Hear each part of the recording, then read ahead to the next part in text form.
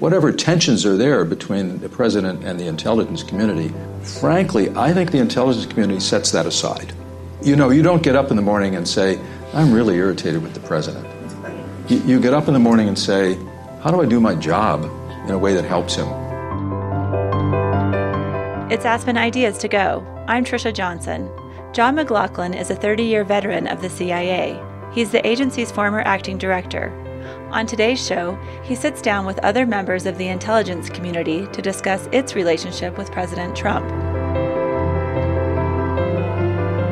Aspen Ideas to Go is a weekly show that features compelling talks from the Aspen Ideas Festival and other events presented by the Aspen Institute. The Institute is a nonpartisan forum for values-based leadership and the exchange of ideas. In the first weeks of his presidency, Trump made combative remarks about the intelligence community. In a tweet, he accused agencies like the NSA and FBI of leaking information to the press. Then he invoked Nazi Germany in a tweet accusing the intel community of leaking what he called fake news to the public. The tweet was in reference to an unsubstantiated intelligence dossier that made damaging allegations against him. Are Trump's statements undermining the credibility of the intelligence community? If so, will the agencies be less effective in making decisions around national security? How damaging are impulsive statements to liaison relationships agency officials have cultivated? And how do you best communicate intelligence information to a new president? Today's panel includes John McLaughlin, Juan Zarate, who served as President George W. Bush's Deputy National Security Advisor for Counterterrorism, and Michael Hayden. Hayden led the CIA and NSA. He also wrote a recent column in the New York Times titled, Donald Trump is Undermining Intelligence Gathering. The conversation is led by David Ignatius of The Washington Post. Here's Ignatius. Just to kind of give us the flavor of this topic and remind us that there's some real issues here that we need to talk about, I'm just going to read a few tweets, a few little kind of snapshots from recent history, like a tweet from January 11, 2017, which was just after presentation of intelligence findings about President Trump, intelligence findings about Russian covert action, raising the question of whether the Russians acted to benefit the Trump campaign, and he responded, intelligence agencies should never have allowed this fake news. He's referring here to the dossier by Chris Steele that was compiled. This fake news to leak into the public. One last shot at me. Are we living in Nazi Germany? I think that was one that people felt especially concerned about. One on January 15, again, as investigation of Russian activities was coming more to the fore. The, quote, intelligence briefing on so-called Russian hacking was delayed until Friday. Perhaps more time needed to build a case. Very strange. About that, the intelligence chiefs made a mistake here, and when people make mistakes, they should apologize. Media should also apologize. I could go on, but I think you're all familiar with the tone of these tweets, very combative. I would say next to the news media, which in this same period was characterized by the president-elect as the opposition, the intelligence community was a principal target of criticism from him. So I want to begin our conversation by asking each of our panelists to say briefly, how much damage do you think has been done by these sometimes inflammatory comments? And by that I mean both to morale within the intelligence community and to the intelligence community's standing at home and abroad. Mike, let me ask you to start, and then we'll go down the row. Yeah, and I know we'll drill down on these specifics, so I'll be very brief. I mean, it is substantial damage. I would not call it irrecoverable yet. I think a repeat of this cycle would actually, we'd be running out of altitude and airspeed, and the trees in the house is getting bigger in the windscreen, all right, going down. But so far, we've still got altitude and airspeed to correct, but it did do serious damage within the community, to the morale within the community, and frankly, the attempt to delegitimize those with whom you disagree, be it court or press or science or intelligence, was an unmistakable characteristic of this period. And if it were to continue, I do think we'd have that very, very dark scenario. We'll see if we can pull the nose up and get the level flight again. So, John, what do you think? And also, what do you hear about the degree of morale problems in the IC and how people have responded to this period? Well, I agree with Mike's assessment. I would say I see 4 phases here, and we're in phase 3. I'll let you all decide exactly how to label these phases, but the 4 phases I see are, from the time of the election, phase 1 would be a period of, let's say, total ignorance about intelligence, along with a lot of other things, by the way. A person spectacularly unprepared to be president, certainly when it came to intelligence. Phase 2 would be a period that those tweets came from, a period that I would call a phase of hostility as facts put forward by intelligence came up against preconceptions or what I've heard Mike describe as faith-based beliefs rather than factually based beliefs. And those tweets come from that period. Phase 3, I think, is where we are now, and it's the phase where intelligence has become unavoidable. In other words, as North Korea is in your face, as chemical weapons are deployed in Syria, as you have to have your Secretary of State meet with Russia, you have to turn to intelligence, particularly when your State Department is not well staffed, to find out, well, what happened in Syria? How many nuclear weapons does North Korea have? That's going to come from intelligence. And this is coinciding, I think, with, in phase 3, the traction that some of the more experienced professional people in the administration seem to be getting. H.R. McMaster, General Mattis, the CIA director, I might add. And phase 4, we're not in yet. Phase 4 could be once we have the results of these 3 investigations that are underway in the 2 intelligence committees and the FBI. We don't know what they'll produce, but they could produce something startling, interesting, that will throw this thing, to use General Hayden's analogy, kind of going back toward the trees. But at this point, to David's last remark, I would say morale in the community, as I hear about it, is not so bad. President Trump is getting a briefing every day. I hear that's going reasonably well. I hear the CIA director goes most days. And there is an interchange that's starting to acquire elements of normalcy. And let's see where we go from here. Juan, how do you read things? Well, first of all, David, I could listen to these 2 all day, and I think I'd like to. But let me just piggyback off of John's framework, because I think I worry much less about morale, because I think morale is handled by proper leadership. You're seeing that certainly with Mike Pompeo at the CIA.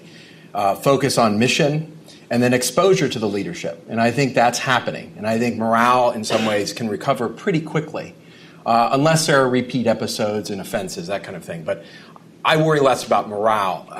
I think what we've seen is a maturation. We've seen a maturation of personnel, maturation of policy, maturation of awareness to get us to stage 3 that John described.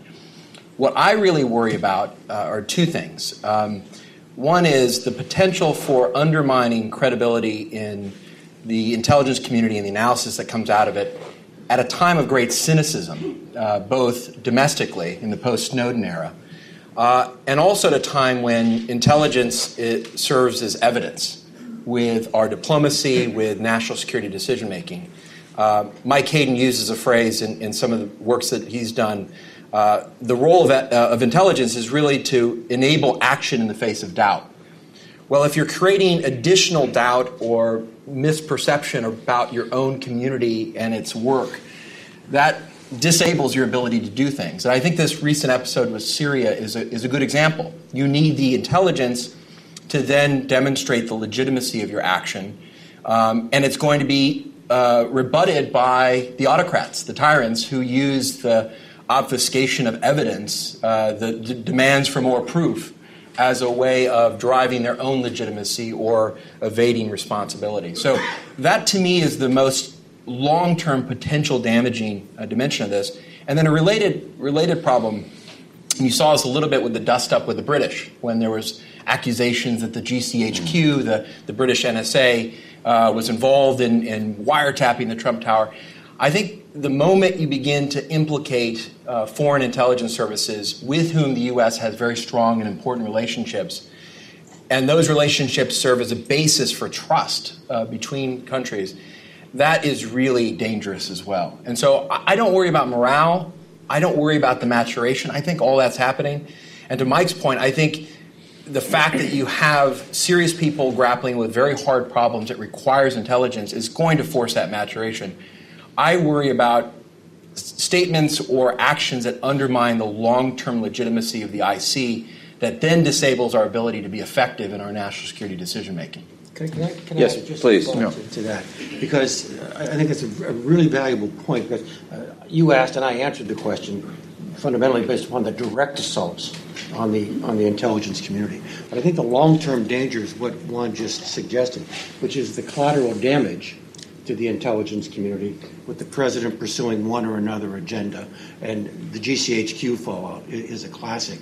But if you look at the whole, what do we want to call it, Susan Rice unmasking whatever thing, which they won't let go, all right? And it's not about intelligence, it's about politics, about which they will not let go. That has potential really serious long-term crippling of the American intelligence community. Something that was clear to me in government, really clear to me out of government, is that American espionage rests a bit uneasily inside American culture because American espionage represents power and secrecy, which, of course, makes anyone American valued uncomfortable with the concept. But we're okay. Mm-hmm. We get by because we are viewed that we would never be asked, nor would we allow ourselves to be used for political purposes.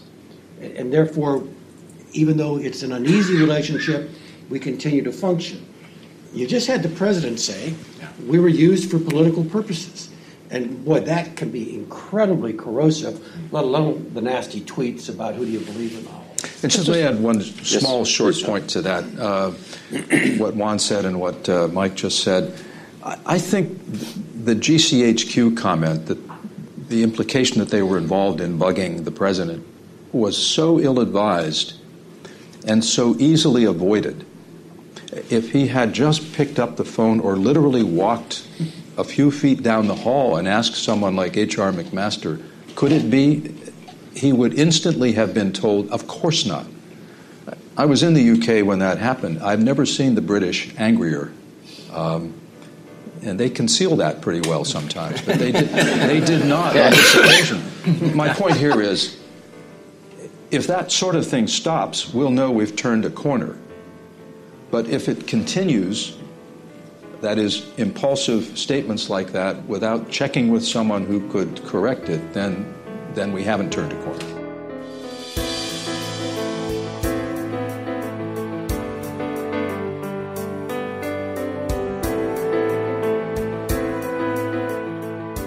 It's Aspen Ideas to Go. I'm Trisha Johnson. On the show today, former intelligence community officials discuss the current relationship between the Trump White House and agencies like the CIA. John McLaughlin is a 30-year veteran of the CIA, and Michael Hayden led both the CIA and the NSA. Juan Zarate worked in national security under President George W. Bush. David Ignatius is moderating the conversation. He's a columnist and associate editor of The Washington Post. The discussion was held by the Homeland Security Program at the Aspen Institute. Now, back to the conversation.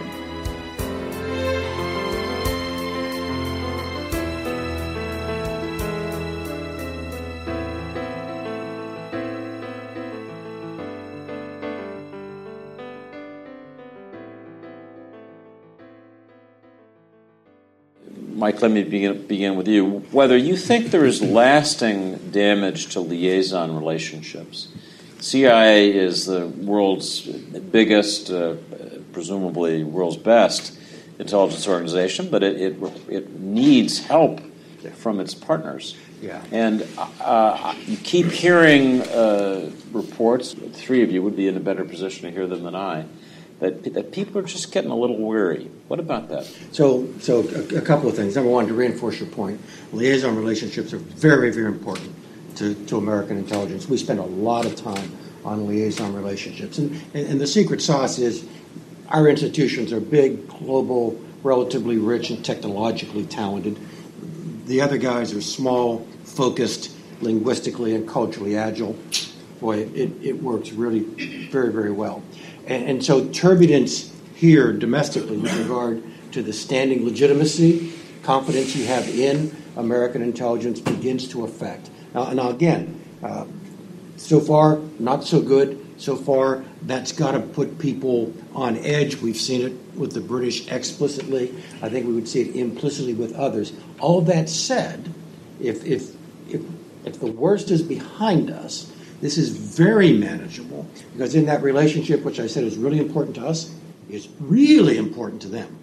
They really are dependent upon us. So they're willing to give us a little space, willing to offer a bit of forgiveness, live with a little bit of discomfort, but there are limits beyond which, particularly our Western democracy partners, really can't allow themselves to go. John, what did you say to your British friends after this really quite egregious statement about GCHQ, which led them to do a most unusual thing, issue a public statement? What did you tell them? Same thing I did with the Australians. Remember that event? And others? No, not yet. But seriously, I think the first thing you do is you say, on behalf of our country, I apologize for that statement. And at the same time, I said, let me, I've said this to a lot of international contexts, let me give you some assurance that we have self-correcting mechanisms in the United States, that we'll figure this out. A little bit of what Mike just said about the enduring partnership. I mean, after all, we learned a lot of what we know and do in the intelligence field from the British. It was essentially that. I would say we have self-correcting mechanisms, and they are kicking in now. I think we are seeing some of them kick in. I just need to add, because John mentioned... Is that about right? Yeah, no, it's spot on. But I have had observers, not members of government, but keen observers of this stuff in 2 Five Eye partners approach me personally and simply say, we're okay, right? Yeah. 5 Eyes. And what was your answer? Yes. We're okay. This is enduring. All right? And it's important for them to hear these voices, actually. And frankly, the voices of credibility from the outside of John and Mike actually reinforces that. Because I think, again, those relationships are enduring. They've survived diplomatic dust-ups and problems. We saw during the Iraq War period, 2003, the intelligence relationships survived. The CT relationships were strong, even with the French and the Germans at the height of some of these problems. I think the real danger, David, to your question, is do these services begin to not only feel that they're not valued, but do they begin to see that the U.S. is beginning to politicize intelligence, to Mike's earlier point? And I think if they begin to see that intelligence becomes a plaything in our political theater, that then really does begin to undermine confidence. And then it begins to affect operationally. Because what are they willing to share? What are the limitations? That's a good point. We saw this a little bit in the Guantanamo context, right? Where when the Western European countries were concerned about use of intelligence and it was uncomfortable for them for legal purposes and for political purposes, they began to put limits on sharing of information, began to put limits on extradition. They began to constrain how they would cooperate. And so I think you've got to be very careful to tend to these things because it ultimately has operational impact on what information we actually get and what operations we can then coordinate. So John's point about the system kicking in, I must tell you, it's an emotional moment for me, like 2 or 3 weeks ago, when you had the head of the federal police force, the director of the FBI, and the head of the largest intelligence organization in the country, Mike Rogers, head of NSA, in open session, answer a question about the accuracy of a statement made by the Chief Executive of the United States and the Commander-in-Chief. And they answered it in open session, and answered it loyally, politely, respectfully, and truthfully. That is a remarkable moment for the non-politicization. And heaven forbid we need a whole bunch more moments like that. But I'm counting on the folks still in government. They've got to stand tall. That hearing was a good moment. It was followed by some not so good moments. But let me ask you to go to what I would think of as the heart of this question that we're exploring, which is the relationship of this president, as inexperienced as any president in my lifetime, maybe in our history, for dealing with foreign policy, just doesn't have much background. Dealings of this president with the intelligence community, you each have sat in the Oval Office, in the Situation Room often, and you know what it is to brief presidents. You know presidents' needs for intelligence. You know that each president is a different consumer and is going to consume in different ways. So I just ask you how you would tackle this puzzle of how to make intelligence useful to this president, not somebody we might hypothesize, but this man. Mike, you want to start that? Sure. First of all, David's right. The premise is we adjust every 4 or 8 years. And you've got to learn the new client. You've got to learn not just policies and interest, which kind of set priorities, but personality. How does this human being absorb new information? I think John will agree, and he'll probably have a lot more color on this than I do. President Bush learned in the dialogue. He read. Okay, he really was. He did his homework, but he learned in the dialogue. President Obama learned in reflection. He learned in the quiet moment. I don't know about President Trump. All right. I mean, the story is out there is not a lot of patience, doesn't do a lot of reading, doesn't like to sit still for briefings, and so I'm kind of spitballing here, David. Just what are the options? And maybe the way to get into President Trump's head is to talk to the vice president. Maybe the way to get into President Trump's head is make yourself invaluable to the National Security Advisor. And so that when you get that small circle where you may not be there, and the last person in the room might be the vice president, he turns to the vice president, and you get, look, Zbigniew Brzezinski did that when he was National Security Advisor. The president did not take briefings. The National Security Advisor kind of mixed the salad in the morning with all the inputs and then went in. That's not an ideal world. I wouldn't opt for that, but we've got to deal with the president as he is. Just to interject and then turn to John and Juan, I think one thing we've learned from our experience with this president is that attempts to end run him, he wants to be the star in his White House. Yeah.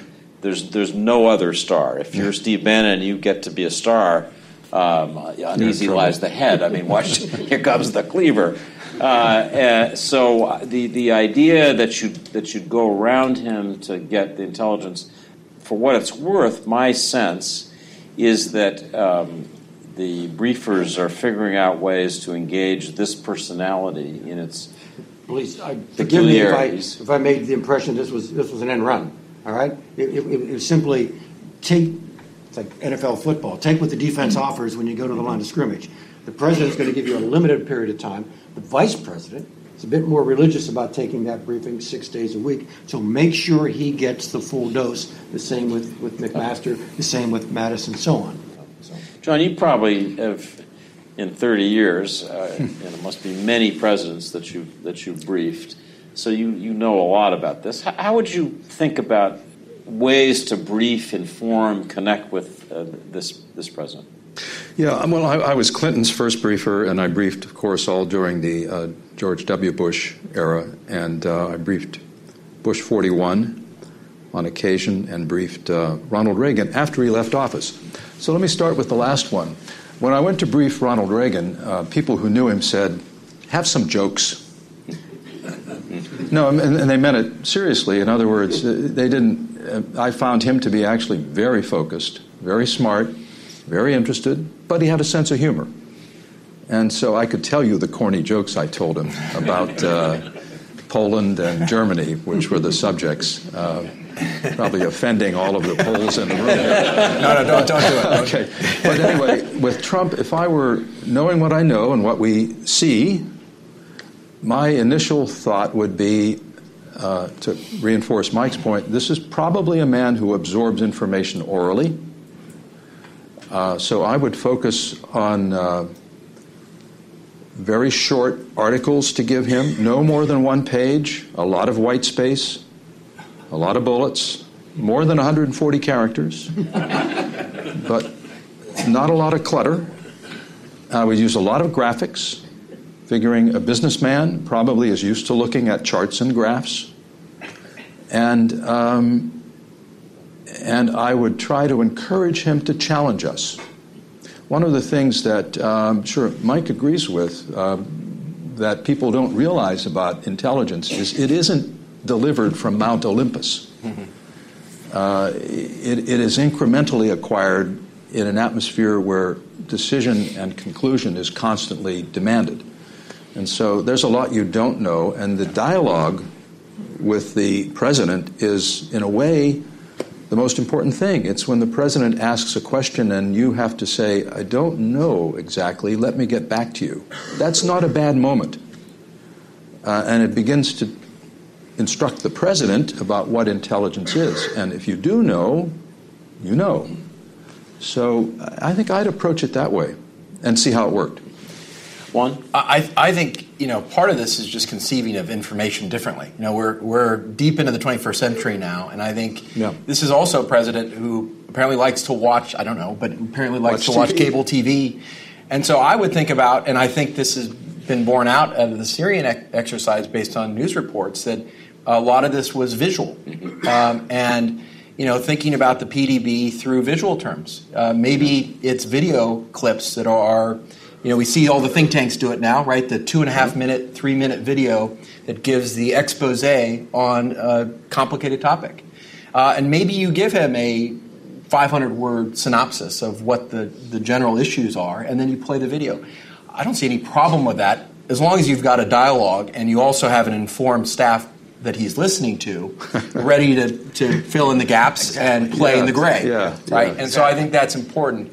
Actually, I kind of like the idea of CIA TV. Yeah, why not? Why not? I mean, we had an Air Force once. Well, from the Bush to the Obama team, we had started to see this at the end of the Bush administration, but the use of iPads, the use of links to go to videos and things, and it was a little clunkier. I think it got better over time, but why not take a full leap forward? And it probably would resonate more with him. Obviously, I think it did in the Syrian context. The other thing I would say is he obviously listens to some key voices, and I think we get too fixated on the idea of a briefing at the moment.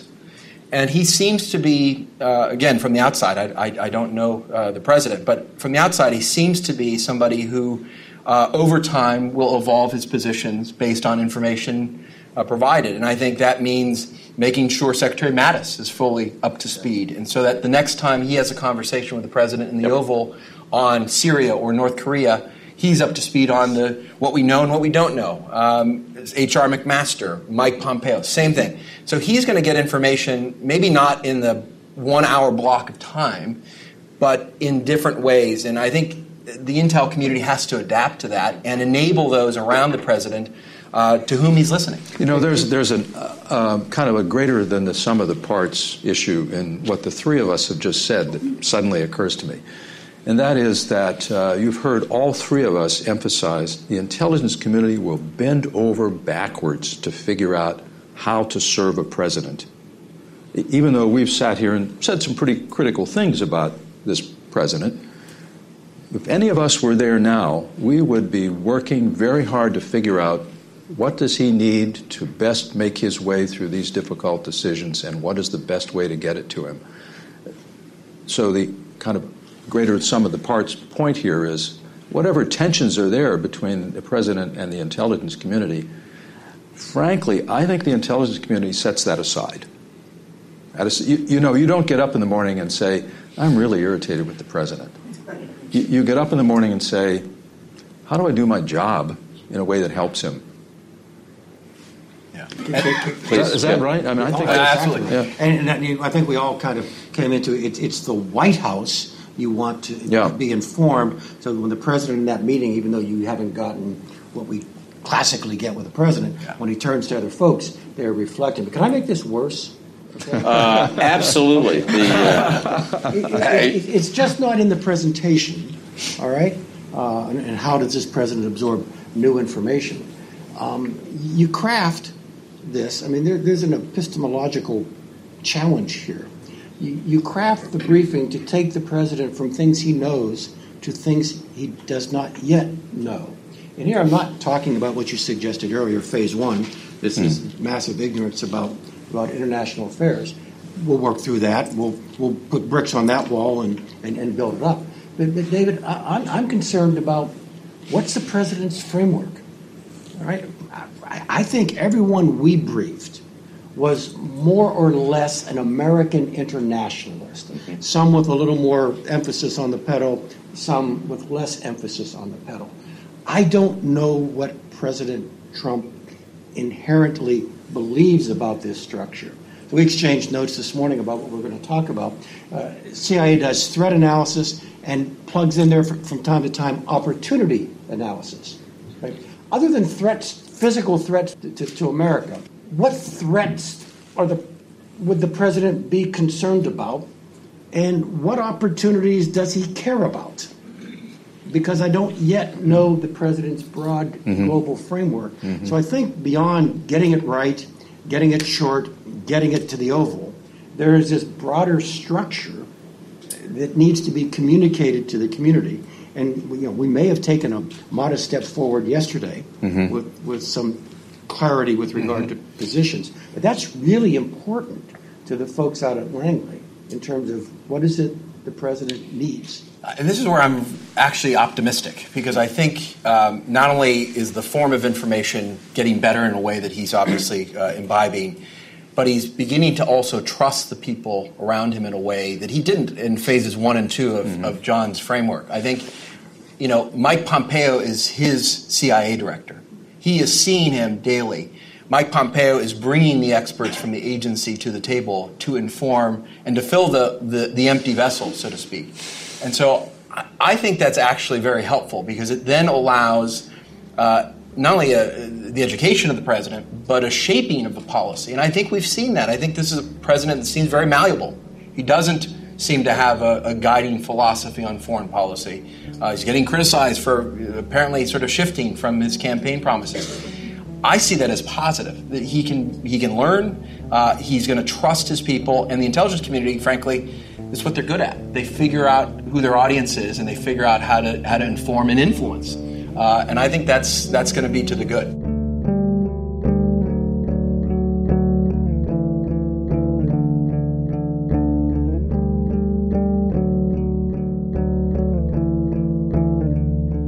You're listening to Aspen Ideas to Go. Today's show features a conversation about the relationship between the Trump White House and the intelligence community. If you like today's show, check out Richard Haass on A World in Disarray. President of the Council on Foreign Relations, Richard Haass, says the world needs an updated global operating system. He thinks the guidelines and institutions that have led the world since the Second World War are outdated. Threats like climate change and cybercrime pose new challenges we're unprepared to deal with. Find the episode by searching Aspen Ideas to Go on iTunes or whatever podcast app you use.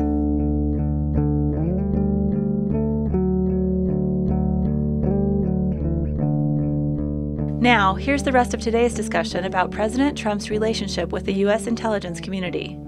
Here's David Ignatius. Certainly what we've seen in the last 2 weeks is a president, to quote Tom Donilon comment I put in the paper yesterday, who's had whiplash-like changes of position on key issues. Syria, Russia, and China are the most obvious examples. I want to just ask Juan a small codicil on the counterterrorism issue. This is a president who campaigned on the danger to America. Fear was a central part of his pitch. Counterterrorism briefers are conveying truly frightening information in its potential implications, but it's a delicate process. Do you have any thoughts about how to inform the president without inflaming him in a way that would lead to outcomes that would put us more at risk? It's a great question. It's a great question because anyone who's dealt with the CT world, the threat matrices that emerge, all of the threats that have to wash out but are incredibly horrifying if imagined to sort of fruition. It's a really good question, David, because I think you have to inform the president of what's out there, how an ISIS is evolving, what some of their grand visions may be, what Al-Qaeda is doing in adaptation. But to your point, you can't do it in a way that it is going to shape a worldview that is highly reactionary or oversteps where we want to go. And I think that's the role of, frankly, H.R. McMaster. It's the role of Tom Bossert, the Homeland Security Advisor, to make sure that the information is being conveyed in a way that not only lets the president know kind of the scope of threats that the U.S. is worried about, but also helps him understand how we're mitigating those threats. And I think that was often the conversations we would have in the Oval or in the sit room, which is, look, these are nightmare scenarios or nightmare cases, but these are the things that we're doing in concrete to mitigate the threats, to make sure that they don't come to fruition or to disrupt them. And if we need to take action to disrupt, here are the options. And I think, doing that in a methodical way, demonstrating that, look, the counterterrorism community has evolved over time, it's very mature. There's something you can latch onto. You don't have to start anew. All of that, I think, is part of the education and maturation of the government. And I think that can be managed. Here's another, Juan's comment causing me to think of another break point that we have to be prepared for. And that's the first time he's surprised. The first time that intelligence doesn't catch something. And terrorism is a good point. Area where that can happen. You're almost never going to be 1,000% on terrorism. I remember in the early days of the Obama administration when the underwear bomber almost succeeded in 2009. That was their first experience with something that the intelligence world did not pick up. And they went into a bit of a panic about intelligence failure until they kind of got their bearings about how intelligence, that it isn't always right. It's mathematically certain that you'll miss something sooner or later. We haven't had that moment yet. And how he reacts if that happens is going to be another break point in this relationship. Ratchet that up, not from the emergent and urgent, but kind of the backdrop analysis. The president ran on a campaign of apocalyptic danger from terrorism, which frankly I don't think the intelligence community would have written it up that way. And so you saw in the first days of the administration the executive order rollout with regard to an apocalyptic danger from refugees, and we have no idea who these people are. No idea. Neither of which were true. And I don't think the order came from anybody in who we used to represent running down to the Oval saying, Mr. President, we got a problem here. That came out of the campaign and what was discussed during the campaign. So now the question becomes, in this most delicate area where no president can even envisage failure, how do you scope the president's concern about that? Because I'll speak for myself, but I think these guys are going to agree. You are driven to the lower left-hand corner of the threat matrix, which is the one that's going to happen tonight, because some young fellow makes a bad decision at Dulles in the TSA line, and if you let yourself, your agency, or your administration, they will be consumed by that part at the expense of a whole bunch of other things. So how do you elevate the discussion down there out of the urgent and into the important? The question, obviously, is whether the intelligence community should preview with the president the possibility of surprise, of this kind of difficulty. One disturbing moment to me was after the Yemen Special Operations raid where Ryan Owens was killed. The president's initial reaction was to say, this was recommended by the generals wanted to do it, they lost Ryan. It was sort of, it's their fault, which I think goes to the point that each of you is implicitly making, that in CT issues, there'll be a temptation if something awful happens for the president to say, well, it wasn't my fault, it was somebody else's fault.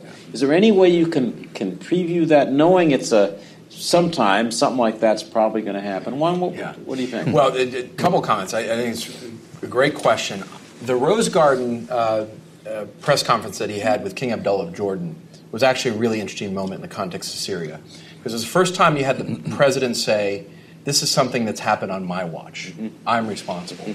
And I found that to be a really important moment of maturation for the president and the presidency. And so I think at this point, you could have a president who sort of reverts back to campaign mode and points every which way if something goes wrong. But I think he realizes now he's the president, he's the commander-in-chief when it comes to security issues. And I think what you have to consistently do is make sure he understands he's the decision maker, right? And so he has to make decisions with respect to how far you're going to go in terms of preventative actions, what you're going to do operationally to disrupt counterterrorism activities, and ultimately, the buck stops in the Oval Office with those decisions. And I think that may be the hardest thing for a president to realize, that they're making life and death decisions literally every day based on their policy calculus and their tactical decisions. So I think the more you condition the president to have to make those decisions, to understand he's the decision maker, the more likely you're going to have success when something happens to say, this is our responsibility. What do we do?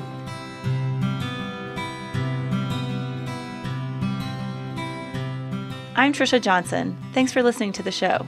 You can find Aspen Ideas to Go in a growing number of places. Subscribe on iTunes, listen on NPR One, and find us on SiriusXM's Insight channel. That's channel 121.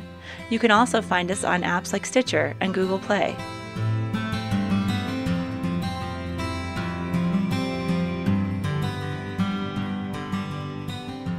Now, back to today's discussion.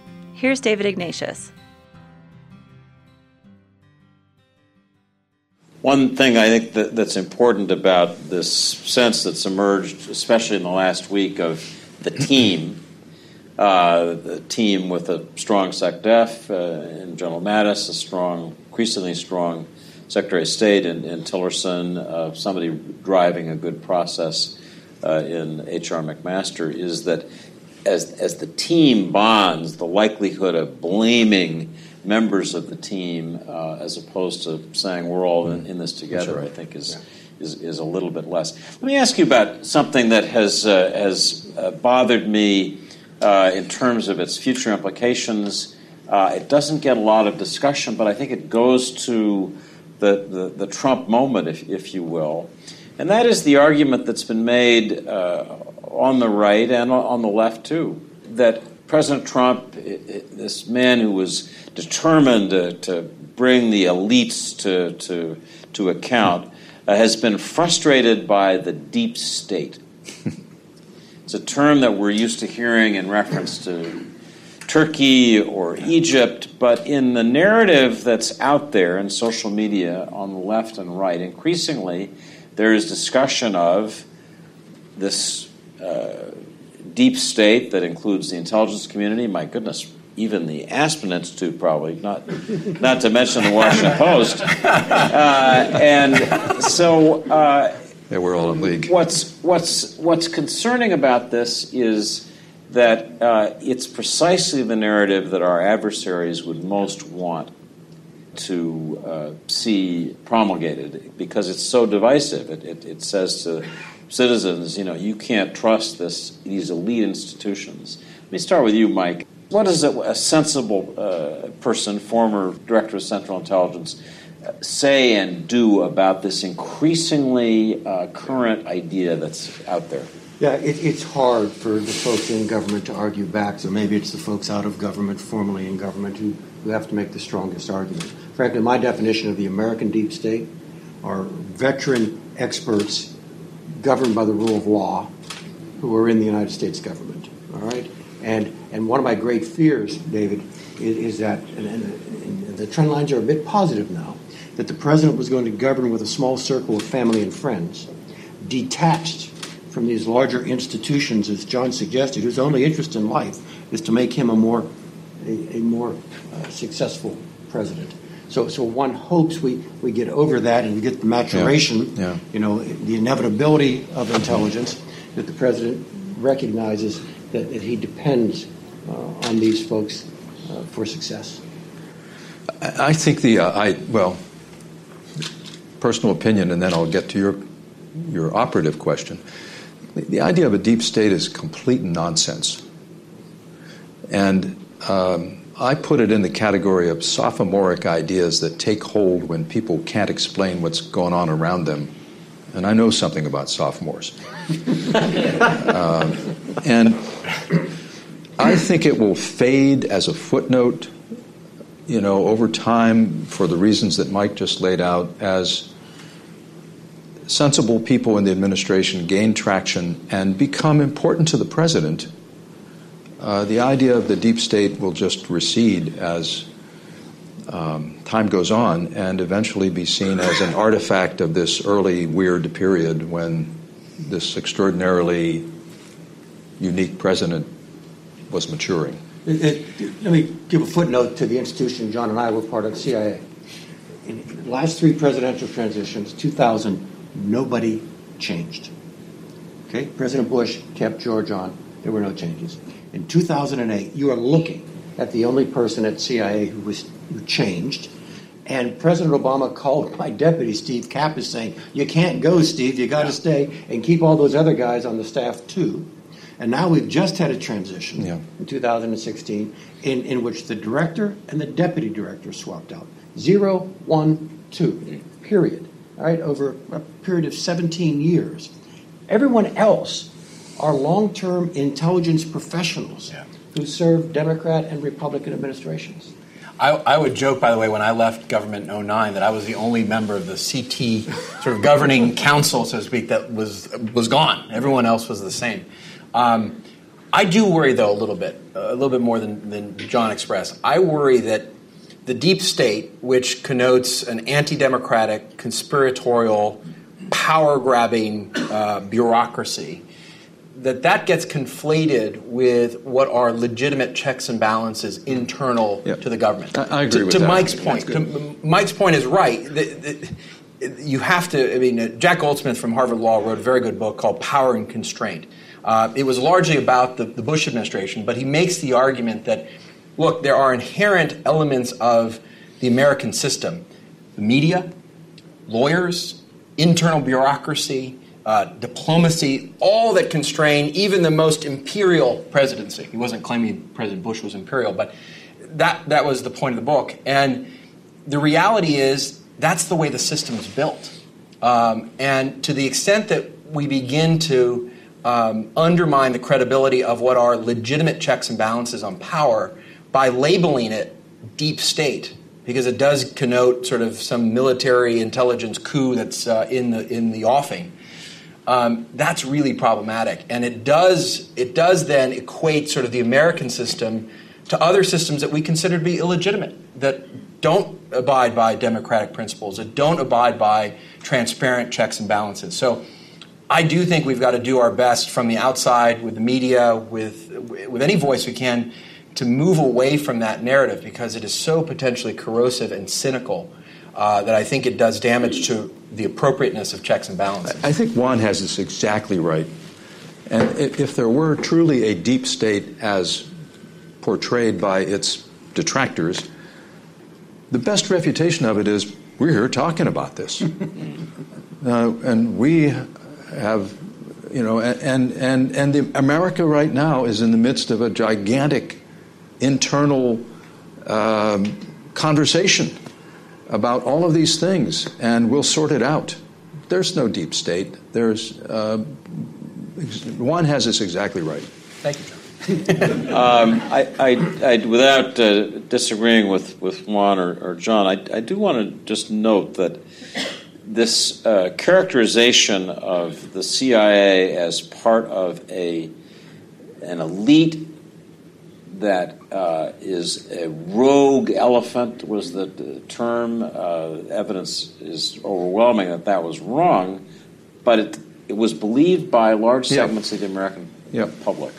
We are just a democracy, in our bones. Our national flag really says "Don't tread on me," and that's I think left and right, Republicans and Democrats share that, and I think there has been for many decades a suspicion of the intelligence community as a threat to liberties. This idea of black helicopters is it's become a laugh line, but there are a lot of people out there in America who have this feeling that these elite institutions do not serve them but seek to control them.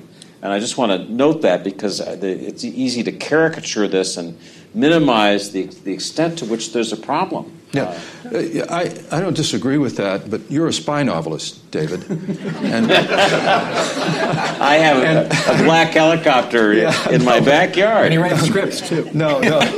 Actually, he's a very good spy novelist. Yeah. I know foreign intelligence services who use his novels as training. But here's my point, and that's the truth. If they'd buy more copies, if that's true. So John Le Carre has in Tinker Tailor Soldier Spy, he has Bill Hayden say the following sentence. Intelligence agencies are not rogue elephants. They are the only true expression of a nation's self-conscious. Think about that. I think if you really examine our intelligence agencies here, they very much mirror our democracy in many ways, without disputing the perception that David has documented. There are no intelligence agencies anywhere in the world, that experience quite the level of oversight that we experience, with all of its flaws. And all of us here could do a dissertation on how bad it can be. But our Congress gets more intelligence information unfiltered than any other legislature in the world that I'm aware of, to the point that we have to be careful not to share with our Congress intelligence information that other services give us because they don't with their own parliaments. So I don't challenge the perception that's out there, but it's, I guess, where I would come out is we got to work against that, because it's not really true, even though it's a deeply rooted perception, as David points out. Let me just two-finger this, because I think one thing that's interesting, and maybe part of the maturation we're seeing, again, time will tell, is an understanding of what foreign intelligence services are doing, and even non-state actors are doing from an intelligence perspective. And I think that's something that the president has to grapple with. It's obviously something that the agency, the NSA, have to counter. But the reality for American citizens today is to be less worried about the CIA, NSA, or some deep state trying to control them. I would be more worried about Russian organized criminals getting access to my bank account. And I'd be more worried about Chinese government officials having our fingerprints, which they do, by the way. And that is the new kind of world we live in. And I think, part of the maturation is understanding that this is a much more complicated environment than simply what the CIA or NSA does or thinks. It's actually a global environment. And this is something, too, that I think the three of us spend a lot of time doing, as you do, David, and Mike in particular. In writing your book, I think you said, my real effort here is to help people understand what this business is all about. A key background factor here, again, without challenging that perception, is that we're very young as what I would call an intelligence nation. Okay, so the Chinese strategists Sun Tzu was writing about intelligence in very sophisticated ways in the 6th century BC. It's still a handbook on human. We've only been doing this at the national level, the way we do it now, since 1947.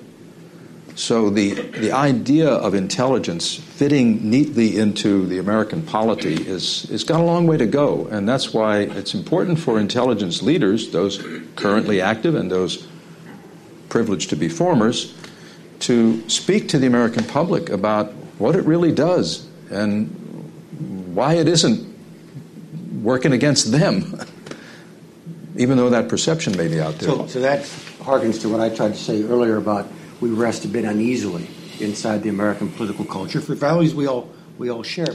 Share one impression, David. This is tactile, not intellectual. All right. But I've been out and about making speeches. The paperback edition of the book is out, and so on. So I'm out in public audiences. What I get back is not the argument, you people scare me, all right, the black helicopter. What I am now getting back is this texture, this ambient feeling of we need you truth tellers to stand tall in the bunker in order to make sure too much doesn't fly off the rails with regard to an administration that I think we all agree is having a bit of a trouble finding its footing. And that is a constitutional function that's performed by American espionage to be straightforward truth tellers, not unlike your guaranteed rights in the First Amendment. That said, there is a pendulum in American views on intelligence. One of my predecessors, a wonderful man named General Vernon Walters, used to say, when the American public is scared, they can't get enough of us. When they're not scared, they think we're immoral. We could go on for another hour, but we're over our time. Great panel. I hope somebody at the White House was watching.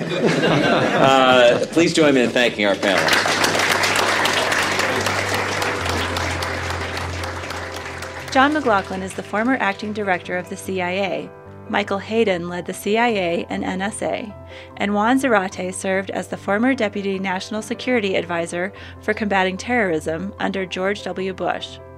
Washington Post Associate Editor and columnist David Ignatius moderated the conversation. It was held by the Homeland Security Program at the Aspen Institute.